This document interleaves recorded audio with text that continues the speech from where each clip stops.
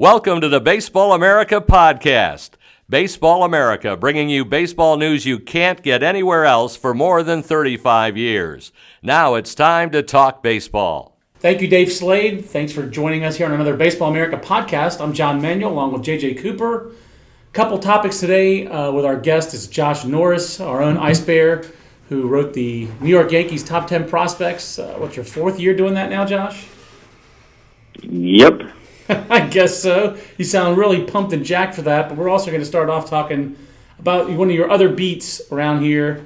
Your beats, rhymes, and life at Baseball America include BizBeat, and that includes minor league logos. And Josh, you are more whimsical than I am. We'll say that for sure. Anyone who goes by the nickname Ice Bear and enjoys a bear flipping a table GIF as much as you do, I suppose I should say GIF. I'm sorry. I prefer GIF. I do too, but I know Josh is a GIF man. But anyone who loves a good GIF like you do is a little bit more whimsical than me. But Josh, is New Orleans baby cakes too whimsical for you? And if not, what is too whimsical for you? Binghamton Rumble Ponies? Osceola Fire Frogs? My only rule is that it has to be non-offensive to major swaths or ethnic groups or religious groups. That's all it is. I mean, I know what these groups are doing. They're trying to sell jerseys. They're trying to sell hats. And, after the initial backlash from social media, they will. I think someone with a good take on it that this kind of stuff goes in phases. It's immediately there's the initial backlash. No, we'll never buy a jersey. We'll never buy a hat.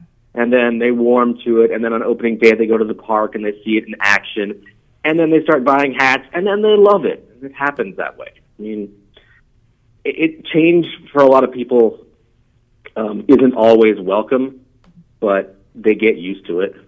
And I'm sure the baby cakes and the Rumble Ponies and the Fire Frogs and the Wood Ducks and whatever Fayetteville becomes will sell a lot of merchandise based on this new stuff.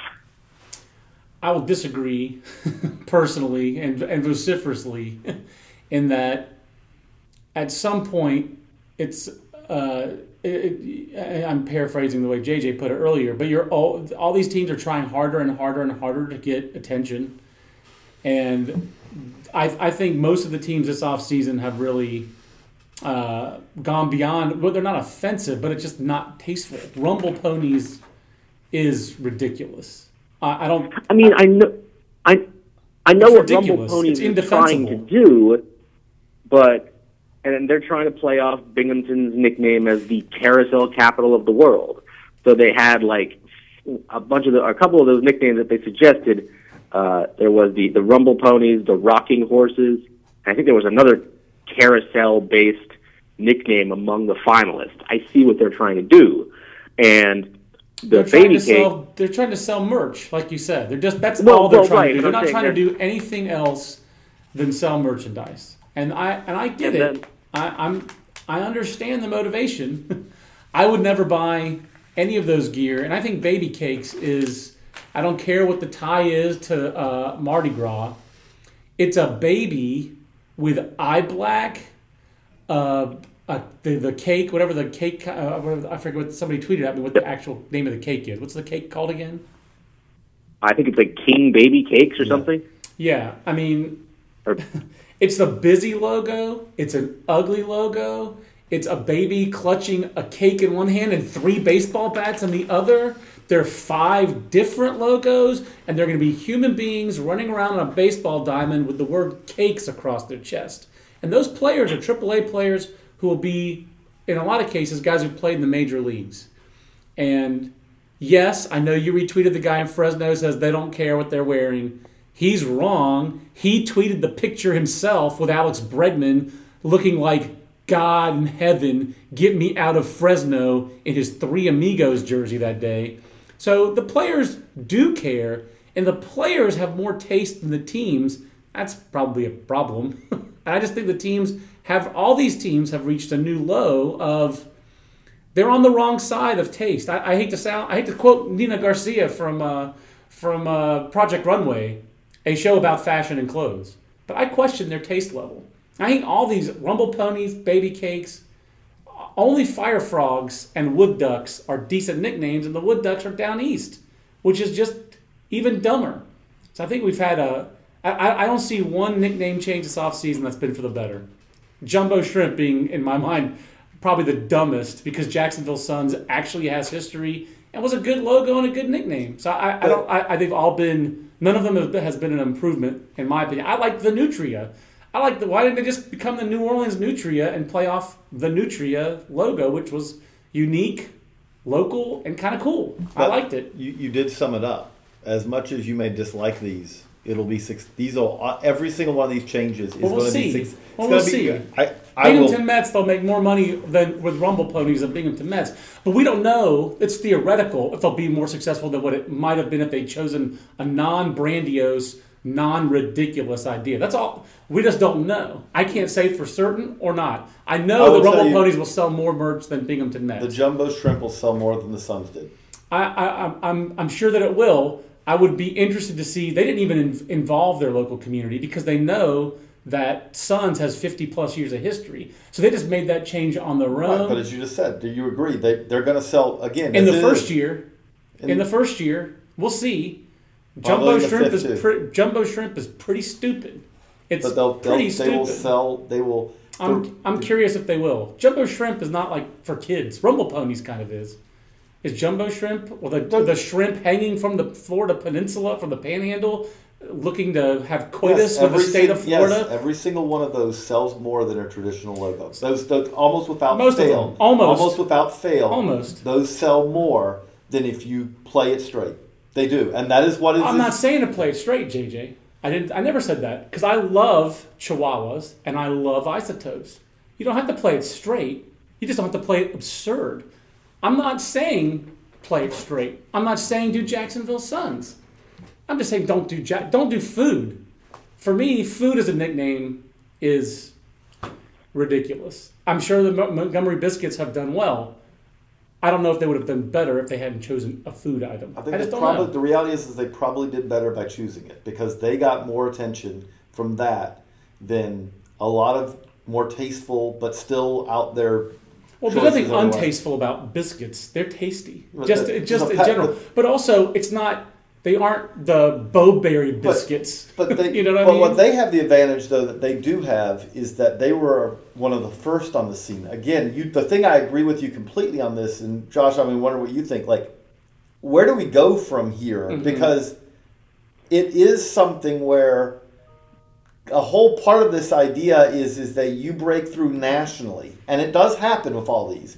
You get national attention, which is a way that you can sell merchandise outside of your local area. Right. Again, the Albuquerque Isotopes, which had built-in name recognition from The Simpsons, sold more in its first year than 15 major league teams. I can promise you that none of these teams will do that because none of them have the Simpsons boost that Albuquerque Isotopes piggybacked onto.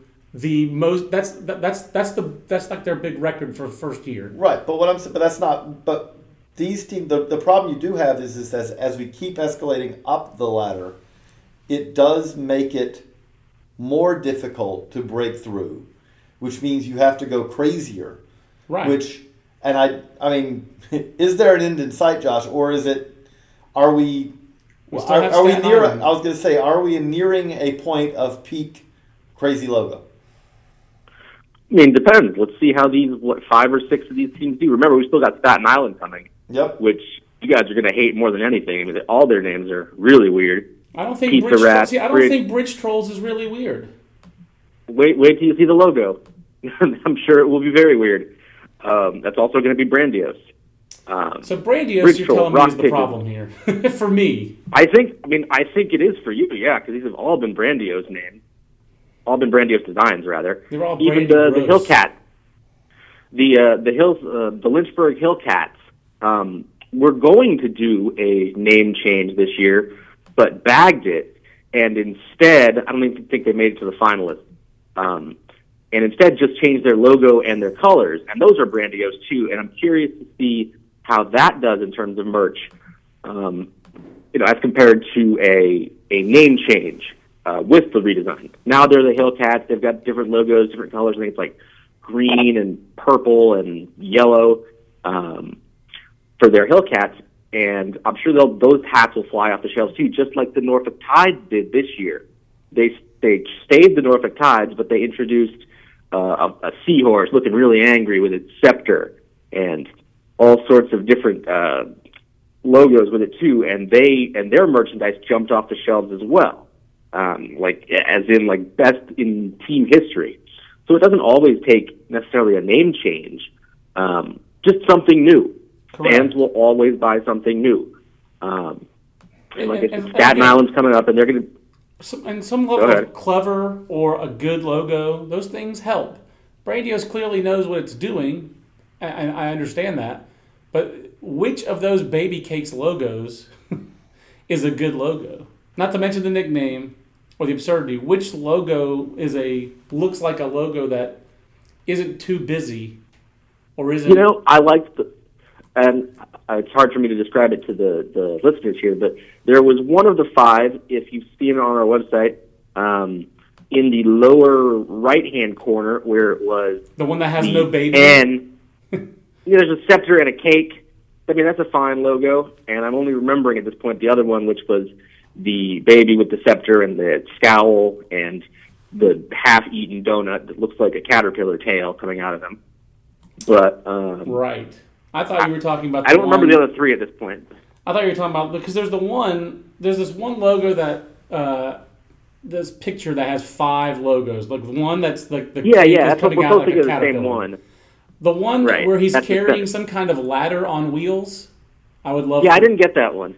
Yeah, I guess we're gonna have to have someone from New Orleans tell us that one. But the one that has he is a baby. He's not very tall. Excuse me. But he probably needs that ladder. Yeah. But that's also the one where he's clutching. He might be small, but he's clutching a ladder under one arm and 3 baseball bats in the other. He's an awfully strong baby. I guess that's a Ruthian baby in that. He's a king baby. Come on. I guess so. Did you ever see they had a life-size king baby mascot at the Pelicans games for a while, and if you imagine that in mascot form, it was horrifying and scary. so much so that they had to go back to the actual Pelican logo, which people had complained was too scary. So they ran into that problem with the Pelicans. But they had for the jerseys yesterday, they had a fashion show after the initial reveal. So I had Destin Hood come out there in the new Baby Cakes jerseys, and a couple other team representatives whose names got muffled because the live stream was not the greatest. And then they had a video where it was Jim Mora, I am a baby cake. Yeah, Shaquille O'Neal, I am a baby cake. And, all these other ones that there were, local emissaries from around the city and sports celebrities proclaiming their love for baby cakes. So we'll see. It's going to be, it's going to be fun come April 2017 to see how that works. And the minor leaguers that get to be both jumbo shrimp and baby cakes in the same year. You get promoted from AA Jacksonville to AAA New Orleans, you go from being a jumbo shrimp to a baby cake. So, and then you can go into Miami where they have a giant Marlin statue that lights up after every home run, and it's all green and teal and everything, and there's fish in an aquarium behind home plate. That was my point. The logo's fine, but the stick. That was my point to my wife, is that the thing is, it is the Marlins, and they have a ridiculous major league logo. But the team and logo and uniform, a team that has, I would say, even as someone who's never been a fan of their team, the best major league uniform and the most timeless major league logo is the New York Yankees. They sell plenty of merch and gear as well around the world. Yes, they do. They do it without gimmicks. They do it because they win, and they do it because, as an organization, they have class. So, I say that again as someone who grew up a Red Sox fan and grew up thinking that Bucky Dent's middle name was an expletive. So, well, I will say that they have run into problems this year based on not having class. On Lon Trost coming out and basically saying we don't want the unwashed masses buying tickets from behind home plate because they've never sat in that seat before. And I would agree with you. The Yankees, since 2009 and the opening of the new Yankee Stadium, and that it is to an extreme, as many of these names are. So, you can't share your food. They're out there thinking they're king cakes, but they're just baby cakes. You can't share your team. You can't share your food from behind home plate and all that kind of stuff. But that's not what we're really here to to talk a boot. They look classy. No, but it's a good transition. I will say, well, I thought what I was doing was a better transition. So, I liked. I think the Yankee players now look like Yankee players did 30, 40, 50 years ago, and it's a timeless look. And Josh, they have a lot of players who are new to pinstripes, who seem to. When I spoke to Clint Frazier, for example, at the AAA championship game, he certainly respected being in pinstripes and getting his hair trimmed. And they have a lot of new talent in that organization, Josh. So you had a lot of new players to write about this year. What was it like writing up a Yankees farm system when the team had become sellers and acquired prospects rather than a team that did the other, usually tended toward the other direction? It was easy. It was really fun. I mean, there was 15 guys in contention for 10 spots, top 10. And, you would really have to work very hard to pick someone who didn't belong in the top 10. You didn't have a shortage of candidates. I mean, Gleyber Torres was really easy at number one. Clint Frazier was really easy at number 2. It was a very fun list to do. There's just talent everywhere. And I think Brian Cashman did an excellent job both in the offseason in acquiring Aroldis Chapman with the knowledge that he's later going to trade him, and then, getting what they could for Chapman and Miller and Nova and Beltran at the deadline. What was it hard for you to decide on number 1 at all? I mean, last year you had Jorge Mateo number 1. He took a little bit of a tumble this year. I mean, let's just compare kind of Gleyber to Mateo. They were teammates in Tampa this year. At this time last year, we were pretty excited about the upside for Jorge Mateo, but we had a pretty high risk grade on him last year. I believe he was a 65 extreme in the prospect handbook last year. Gleyber Torres seems like a very different kind of prospect. There's nothing extreme in terms of his risk profile. No, I mean, he's young for the levels he's been at, but that's about it. I mean, everybody you talk to says he's a stud. That's just a bonus factor. Well, right, but anyway, he's a solid shortstop, everyone says. He's got power. He can hit. He can throw. They don't have many qualms about him staying on the position. And there's not a lot of minuses in his profile. There was, a little bit of risk with Mateo, and it kind of reared itself in the middle of the year when he got suspended for 2 weeks for insubordination, depending on who you talk to. That the reasons for that insubordination might vary. But there was always risk with him. He had 80 speed and the potential to hit and the potential for power, and a chance to stay at shortstop. But he, didn't show a lot of those things this year. He acted like a younger guy in high A, and had trouble with breaking balls, and was, like I said, insubordinate, and didn't have the year he wanted to. And Brian Cashman came out sometime over the last 10 days or so and said, Gleyber Torres is going to start the year in Double-A, but we haven't figured out where Mateo is going to start just yet. So, I mean, a return to high A might be in the cards for him.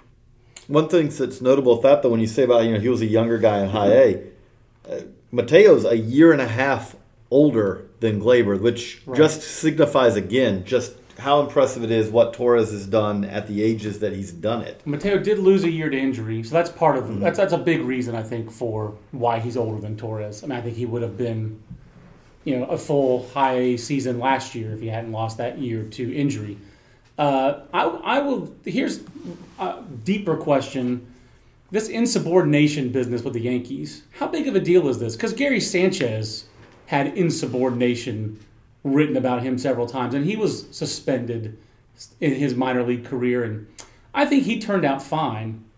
How similar? Right. It depends. It depends on how you learn from it. If you change your makeup, and people who I talked to for the list last year said that after a certain point last season, you could see the light switch flip on, and people in the Yankees organization say he got some positive influences in his life that basically told him shape up and fly right. Specifically, that being his wife. His wife came into his life, and he had a daughter.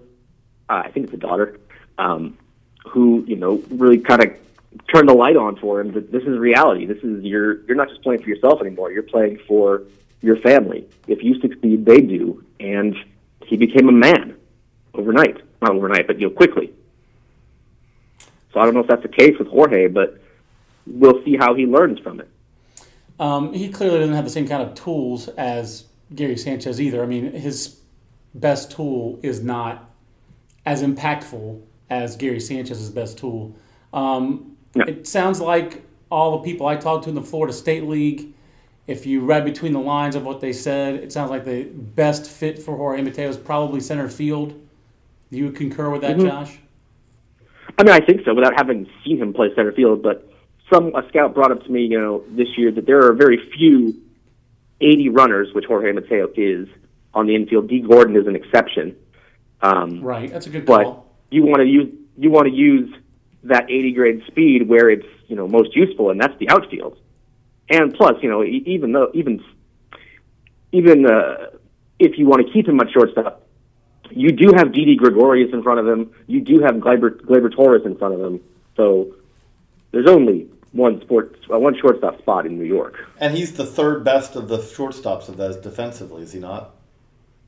Of the three that I just listed? Yeah, because Gregorius is the best of that. Yeah, and Torres is... We all forget Gregorius had a pretty darn good year. Yeah. And he's 26 years old. I'm not sure how old he is, but he's a big leaguer and he's good. He's perfectly he's suited for that ballpark leaguer as well. I mean, that's a guy whose left-handed power is magnified playing in Yankee Stadium. Josh, I know you're a big 20 fan. 20 bombs this year. Yeah, a lot of people did. So I know you're a big fan of Clint Frazier. Yep, I like Clint.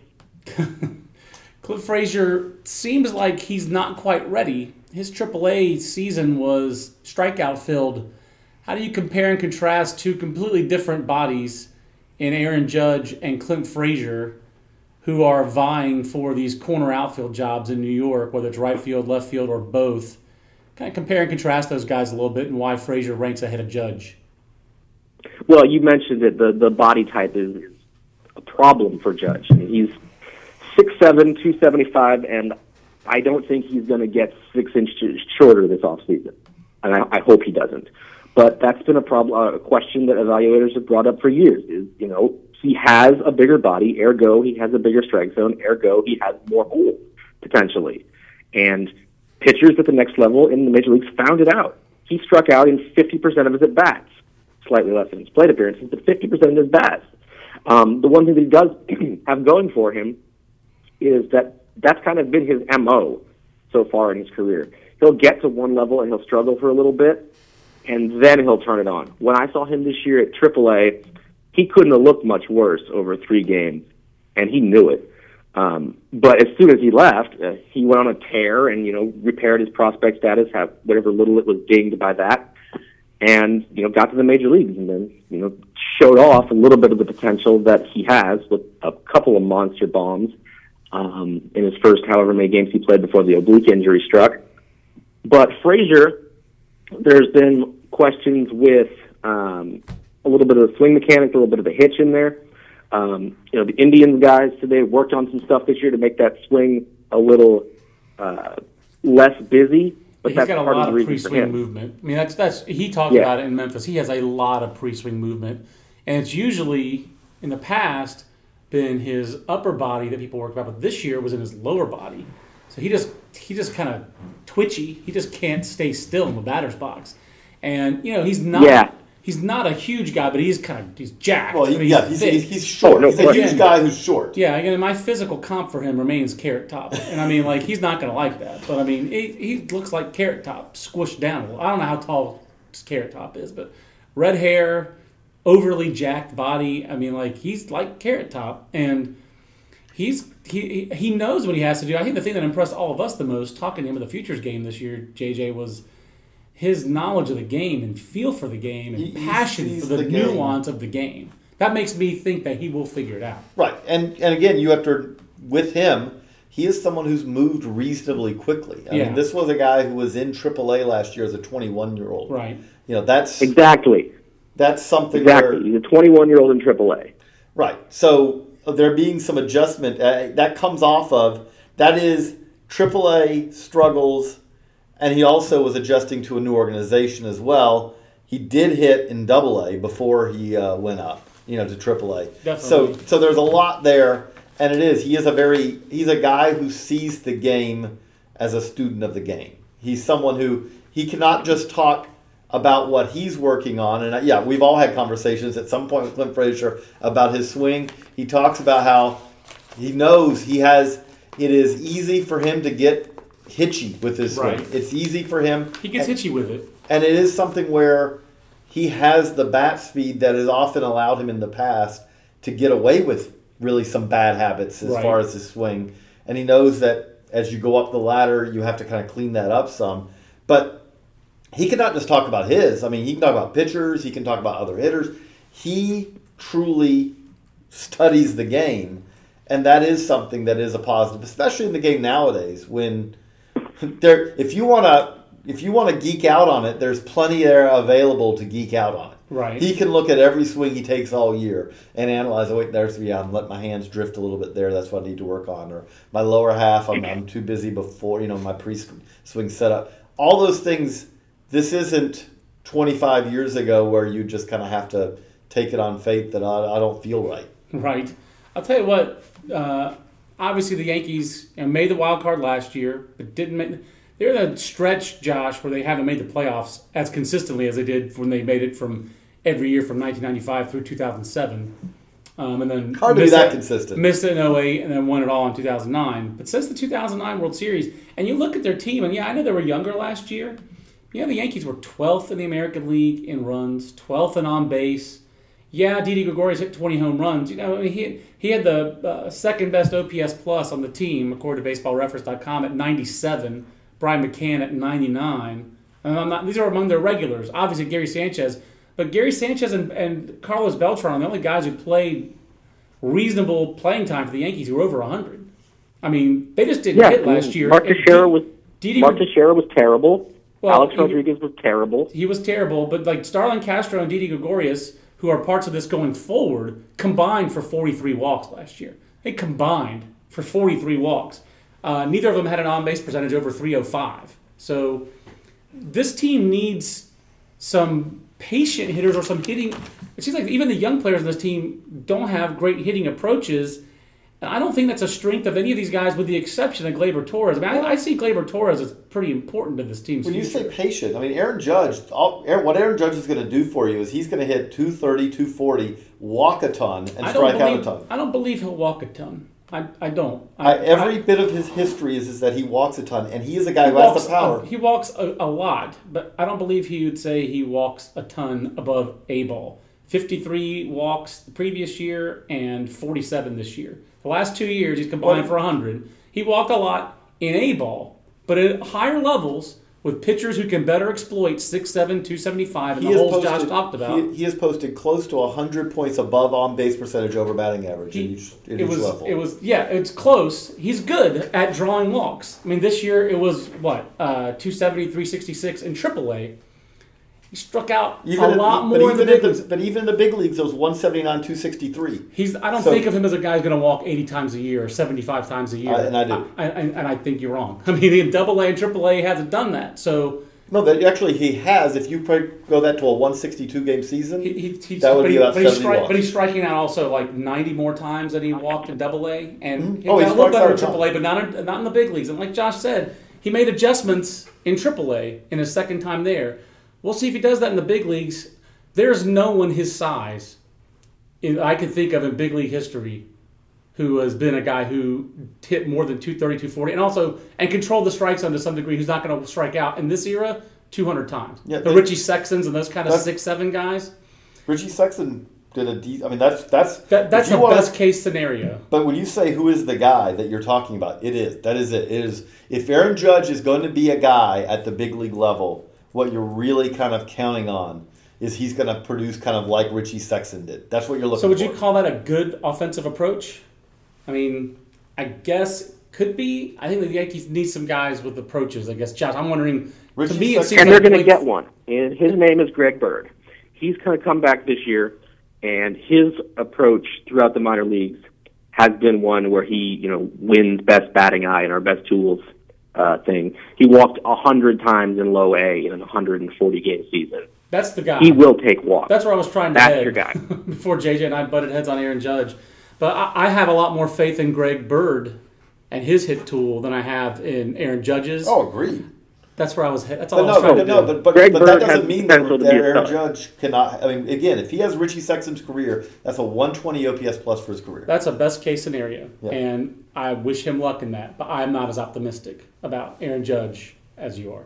That's all I was trying to say. Like the and best. they also have pitchers in this system too. Yeah, we'll get to that in a minute. We The best talked a lot offensive about approach, hitters, yeah. to me, the best offensive approach in their system is Blake Rutherford among their prospects. Yes. So yes. I'm I love kind Blake of in love with Rutherford. Blake Rutherford's hitting ability. What's your sense of the Yankees' timetable for Blake Rutherford? Because I have a feeling that because of his advanced approach, he could move pretty quickly. Because they actually, when he was healthy, Greg Bird moved fairly quickly. He just never stayed healthy. I feel like Rutherford's going to be on a faster timetable than the average Yankee. Yeah, he could be. He got dinged this year already. He missed a lot of games with a hamstring tweak. I wouldn't be surprised to see him start at low A next year, and then move to Tampa when if he finds success at the half season mark. That would be reasonably aggressive for me because he's a high school guy. But I'm with you, John. I mean, I hadn't seen Blake Rutherford ever before this year because that's not my domain usually. But dude, I haven't fallen in love with the prospect that hard in a while.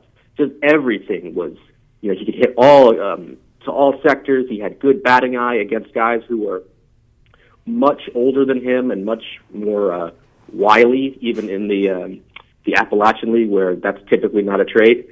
But he had power. He could hit. He could go the other way. He could pull it. It was eye-opening to see what he did on a team of 17-year-olds who were striking out at anything with any sort of wrinkle to it. Well, he should have been more advanced than those guys. Coming from Southern California, he is 19 years old. I think that's going to be a factor. I think he's going to move quickly. The other advanced approach guy that I like in their system, in some ways, I almost, with a short term, I think it's a lower ceiling than Aaron Judge, but I think Tyler Austin is more prepared to succeed in the major leagues. He does control the strike zone better. He doesn't strike out as much, and he does draw. I would say he's closer to drawing a ton of walks. I like Tyler Austin's offensive approach consistently better than Aaron Judge's. I don't remember if he was even eligible for you, Josh. I guess he was not eligible for the top 10. No, he was eligible for the top 10, but okay. He's eligible. He'll be in the top. He'll be in the 11 to 20 somewhere. A little lower ceiling, but than a little lower he doesn't have ceiling. Aaron Judge's power.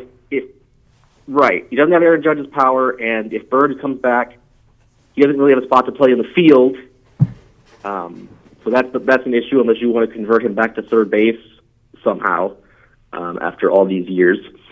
But it's been his first good year in a while because his wrist and hand and everything finally got healthy, and he showed what he can do. He didn't have the greatest year in the major leagues either, but he's got potential to be a piece. I don't know if he's going to be a starter or an impact piece, but he's something.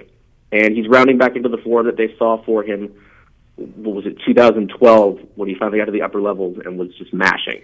I wonder about if he's one of your kind of guys, JJ, where his control of the strike zone in the minor leagues evaporates the big leagues because he doesn't have that elite bat speed. The question is not bat speed, and also I know he had a great, he had pretty great debut, first couple of games, but he had a better year in the big leagues than Aaron Judge. Oh, absolutely, without a question. But the question with him long term is he going to hit for enough power? Which you have the case for him. You just summed it up, Josh. This is the guy who's had to battle through injuries, and so there is some hope that his minor league statistical record is not necessarily indicative of who Tyler Austin.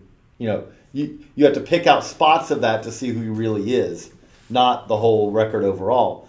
But he's got to have enough of a threat to really and you just summed it up also, which is it's just going to be tough. Like right now, just for what it's worth, he has an 828 career OPS in the minor leagues, and Judge is 845. Right. I mean, I think I know Judge has more power, and I think Judge has a higher ceiling. I like Judge better as a prospect. I would say for 2017, if I had to say who's going to be a better year for the Yankees, I would say it's Tyler Austin. And I think he will get playing time between first base and their outfield corners. They need, as they're currently constructed, they need help. But they have, Josh, they need more help on the mound. They have more position players. I would say the big leagues right now, they need more help in the big league lineup. But I think they can get that trades and or big league free agents if they need to. Their homegrown pitching, Josh, is a little bit bigger question. And yet, the guys that you have in the top 10, there's some pretty interesting arms in James Caprillion, Justin Sheffield, Chance Adams, and Domingo Acevedo. I have to imagine that Chance Adams is the guy who's the least likely guy to have jumped into this top 10 from when if you had predicted what your top 10 would have looked like at the end of the year, you would probably not have predicted Chance Adams being in it in April. Yeah, you're correct. The college reliever at Dallas Baptist who solely relieved in his first year in the minors, coming through and being one of the breakthrough starters, maybe with Mitch Keller in the minor leagues. Yeah, I wouldn't have predicted that. But that's exactly what he did. I remember Damon Oppenheimer told me that they were planning on they thought about starting him, and it was possibly in the cards. And I thought, is this going to be real, or is this going to be one of those scenarios where you put a reliever into the starting rotation to get him some experience in different situations that he might get in a minor league bullpen? But it was real, and he dominated in Double-A. He dominated High A first. I keep forgetting he was in High A, and then he destroyed in Double-A, and he'll probably be in Triple-A next year, and banging on the door of the big league rotation at some point if he continues to succeed. But he was the Yankees' best starting pitching prospect, period, last year, and he looks like everybody I talk to thinks he's a number 3 type starter, maybe even a little better. And that's the thing is that they have, I think Chance Adams, JJ, we've talked about this in the office. He's a top 100 resume, and he's number 8 in this organization. I mean, this organization's got a lot of top 100 candidates. Oh yeah, I mean, Chance Adams had success in a half season in Double-A with absolutely legit stuff. It's a weirder profile, but we've seen the college reliever turned pro starter. I mean, that's not something where this is not some, one-of-a-kind type guy. No, I mean, we've seen that before. And there's nothing about Adams' stuff that does not say, yeah, this guy's got a chance to start. Right. And there's nothing about his stuff that says, I mean, he's not doing this with just touch and feel. He's also just going out there and blowing guys away at times. Yeah, and that's it. He has a power approach, as does James Caprillion. I guess Josh, the short version of James Caprillion that I got was 70 stuff, 30 delivery. I mean, he didn't have those he did not consistently have that kind of stuff in college, especially when we saw him either with UCLA, which I know you saw him a couple times, or with the USA national team. But yet the velocity has really gone up as a professional the more he's thrown his fastball. I mean, how worried are the Dodgers? How worried are the Yankees about his delivery? Or are they? Are they just going to kind of ride him as much as they can? I haven't heard them say, that they're worried about his delivery one way or the other. It's unorthodox for sure. There's a deep stab in the back. There's a big shoulder tilt. There's a lot of stress in that delivery. Yeah, it's not something Tom Emanski would teach if he taught pitching. I don't know why he's teaching this, but that's he wouldn't. It's different, but when you see the stuff come out of his hand, it's really good. Let's put it that way. I mean, he's got 4 pitches, and I've told him that my favorite thing about talking to evaluators about him is he's got the 3 off-speed pitches: slider, curveball, changeup. And depending on who you talk to, no one can really decide on which one's their favorite. They love them all. They're all average or better, and that's a really good. I mean, if he had stayed healthy this year, remember Brian Cashman again was talking before last season that he had an outside chance of making it to the major leagues by season's end, and I would not be surprised if he opened next year briefly at Tampa, just because it's not 40 degrees in Tampa to start the year, and then moved into the Double-A rotation very quickly. they're going to move him. I wouldn't be surprised if he ended the year in AAA or in the majors next year if he stays healthy. And he's had a decent Arizona Fall League. If that's the case, then I hope he gets 50-plus innings for you so you don't have to put Tampa stat line, AA stat line, AAA stat line, Major League stat line, just for the interest of the top 10 capsule being or I hope he's number one so you have more room to write about him. Yeah, no. I mean, we hope he doesn't accrue Delvin Betances' career stat line in the minor leagues. That's a good comp. But I remember that was the first year I did that, and that was like a half a page of stats. It was bad. But the thing with Kaprielian, he did make it back. He pitched in the AFL. The worrisome thing with Kaprielian, I think to me that's most worrisome, is just it seems like everything's okay, but this is the Yankees. They're an organization that's known to, injuries are very minor until the moment where a guy misses 2 years. Yeah, but they do go on the DL. They don't pitch with them. Right, but with Kaprielian, he did miss almost the entire season. He's pitched 23 innings in the Fall League. He's made all 6 of his starts. He's made all 6 starts, and the stuff was the same stuff. His stuff in the Fall League is not diminished from where he was, but in the 3 starts he made during the regular season. But there is some worry of when a guy has had essentially this wasn't that he sprained an ankle. Right. Yeah, he's 40 innings. No, it was an elbow. It was an elbow flexor or flexor tendon in his elbow, and I think it was tendonitis at first, and at some point he was back on the mound in extended spring settings, which you don't get stats for, but he had a setback, and then pitched in Instructs, and they deemed him ready for Fall League, and here he is. Right, the fact that he's back for Fall League makes it a big difference than if he'd just been shut down for the entire season, but it still is. That's to me, like if you said where's the risk with Kaprielian, that's probably, that and the delivery are the 2 big risk factors because everything else is really good. You talk about you talk about their Fall League. Gleyber Torres is hitting .379 with twice as many walks, 14 walks, 7 strikeouts. Gleyber Torres is a stud. He's a stud. He's like a top 10, top 5 caliber prospect. For me, he's nasty. He's that good.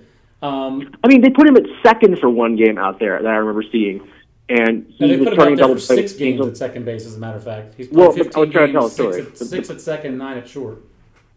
Right, but the point being that he took the feed from David Fletcher and looked like he'd been playing for second for 10 years. And he David Fletcher completed the double play on the stretch. What the hell am I doing playing shortstop and he's playing second base? Yeah, there was a double play, I think it was a game-ending double play, completed solely because his arm is a cannon. Again, or whatever artillery piece JJ wants to correct me with. Railgun. Again, there are... Yeah. Cannon's not bad, though. Cannon's fine. Howitzer's a problem. Howitzer shoots with a arcing... I wrote this in the Florida State League thing. I'm just saying, there's some similarities between Gleyber Torres' tools and Javi Baez's tools. I'm just going to say that again because I got that from scouts in the Florida State League, and there's some similarity to their look.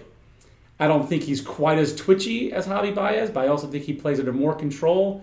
And I bet you he swings at breaking balls a whole lot less than Javi Baez does. He does, but that is not going out. Yes, again. That's a fairly sturdy limb I'm going out on there. So, and I will tell you, again, there was a game in the Fall League that I got to see where he was up with a chance to win it and not send us to extra innings for the 3rd straight day.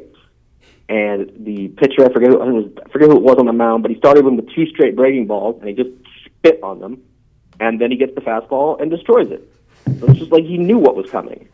I'll just say this. You, of all people, should never complain about extra innings in the Arizona Fall League. No, I'm saying for his sake. I'm sure they didn't want to. Yeah, but for your sake. Last but not least for me, JJ may have more for you, but what in the wide world of sports are you supposed to do with, speaking of David, so James Kaprielian was drafted as college pitcher in the 2015 draft. The first college pitcher taken in the 2015 draft was Dylan Tate, and the Yankees have him now. And what in the wide world of sports are you going to do with that guy in the top 30? Somewhere in the 11 to 20 range. I don't know where just yet, but I think he's a reliever and a potentially really good one. I'm sure they'll give him a chance to start this year at either at probably high A. He'll probably be in the same rotation to start the year as Kaprielian. But what I talked to scouts about and what I saw personally was consistency of stuff. And the first day you saw him, he was dynamite. You couldn't, the first guy hit him, but after that was pretty nasty. But the next time he came out, both of his off speeds, his slider and his changeup were flat, and people were having a field day against him. he needs to get that consistency and possibly eliminate one to go back to the bullpen and be a 2-pitch guy and just dominate in an 8th inning kind of role.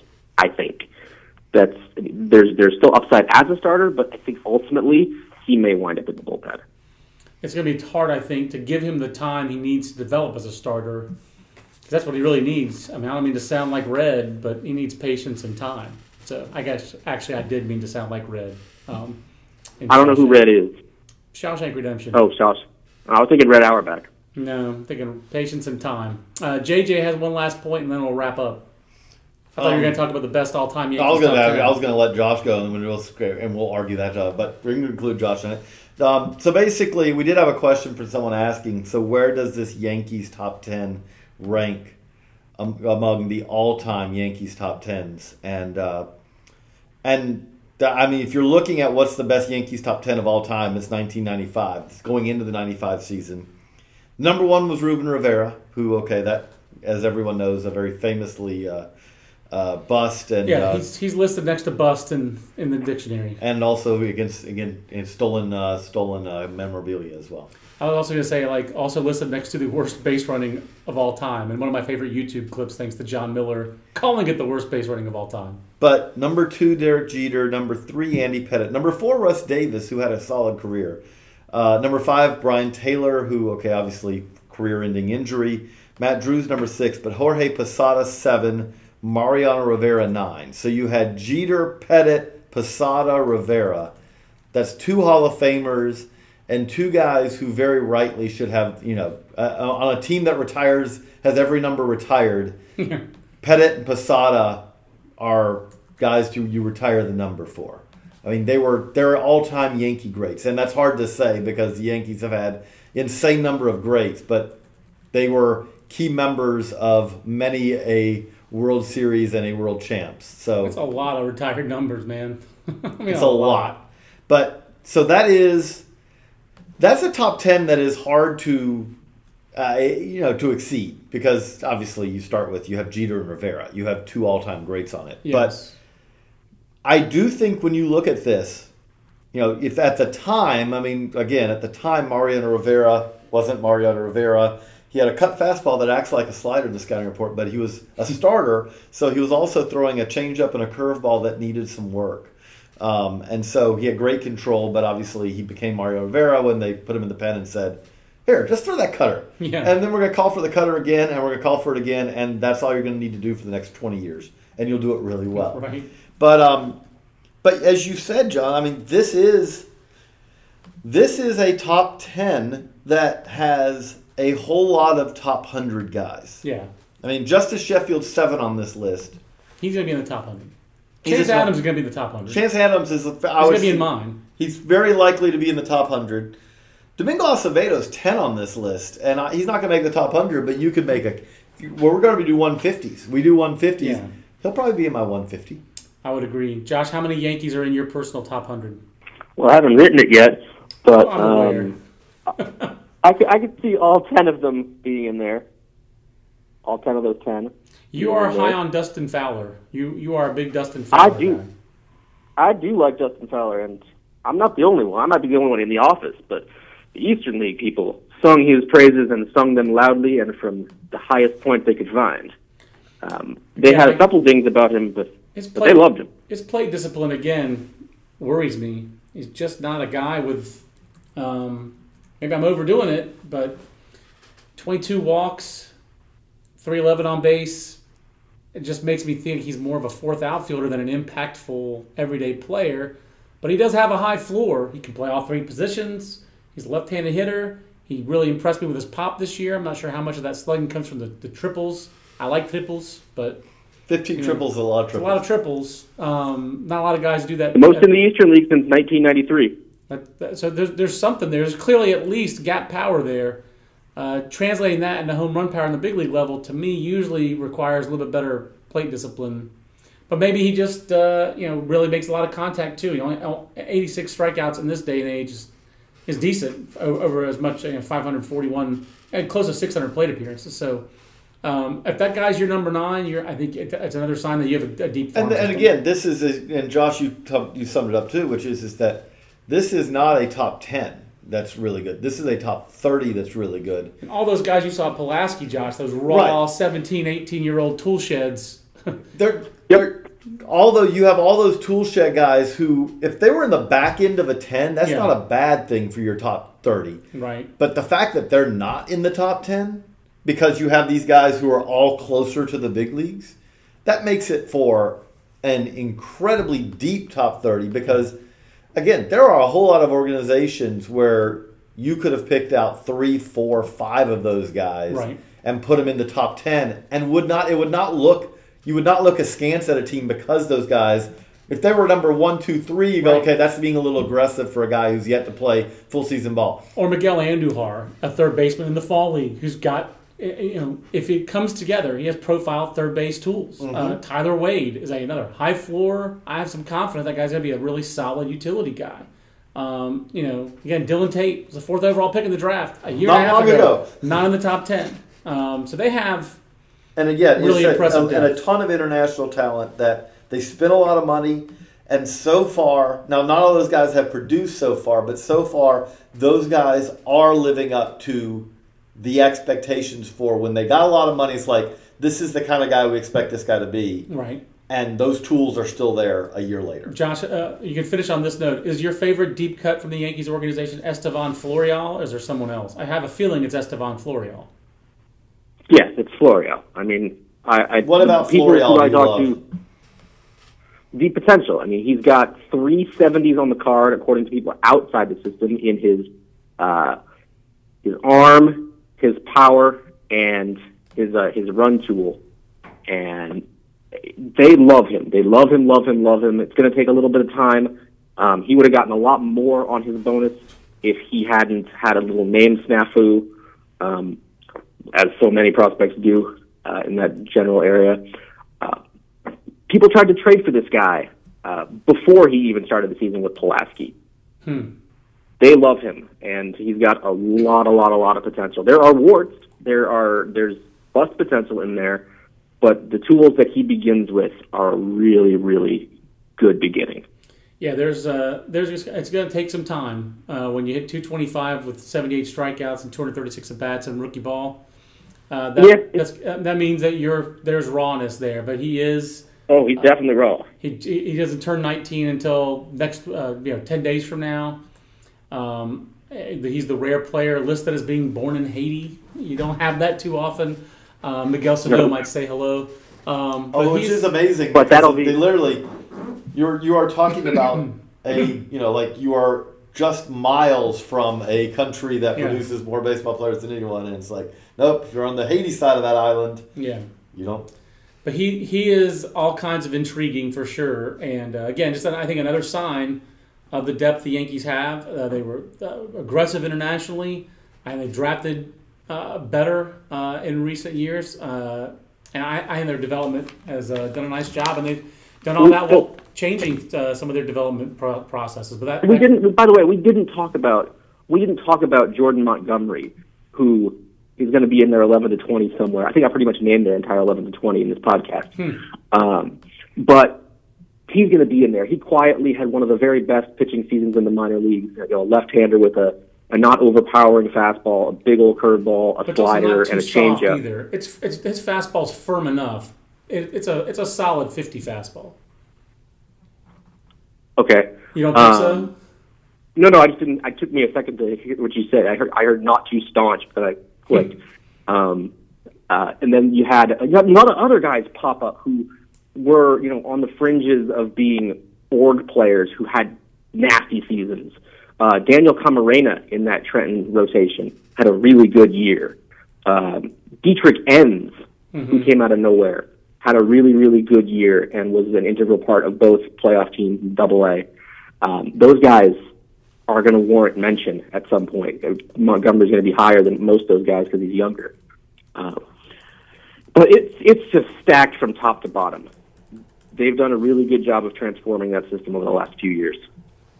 It's a really good system, and they've spent a lot of money to make it that, and then they made a lot of trades, and now we'll see if they turn some of that talent around and spin it for big league players. I think that's very possible this offseason for the Yankees. But they do have all kinds of depth, and so I think they're going to have a good top 30 in the handbook, really, no matter what they do this offseason, because they probably have 50 guys who are legit top 30 prospects for a lot of organizations. You say that, I remember being on a flight to somewhere and wrote down 50 guys who were candidates for the top 30. You told me that. That's why I said that. Yeah! I didn't pull that number out of my rear end. I pulled it out of a conversation with you. So everyone who listens to this podcast can judge if those two things are the same. But, Josh, thank you for joining us for your some downtime after the Almanac. Appreciate all that. And thanks for the minor league logo talk. Thank you, Ice Bear. Talk to you later. All right. Bye-bye. So for Josh Norris and JJ Cooper, I'm John Manuel. We'll see you in the next Baseball America podcast. So long, everybody. This concludes our program. Want more in-depth baseball coverage? Be a better fan. Visit baseballamerica.com to get more comprehensive baseball coverage.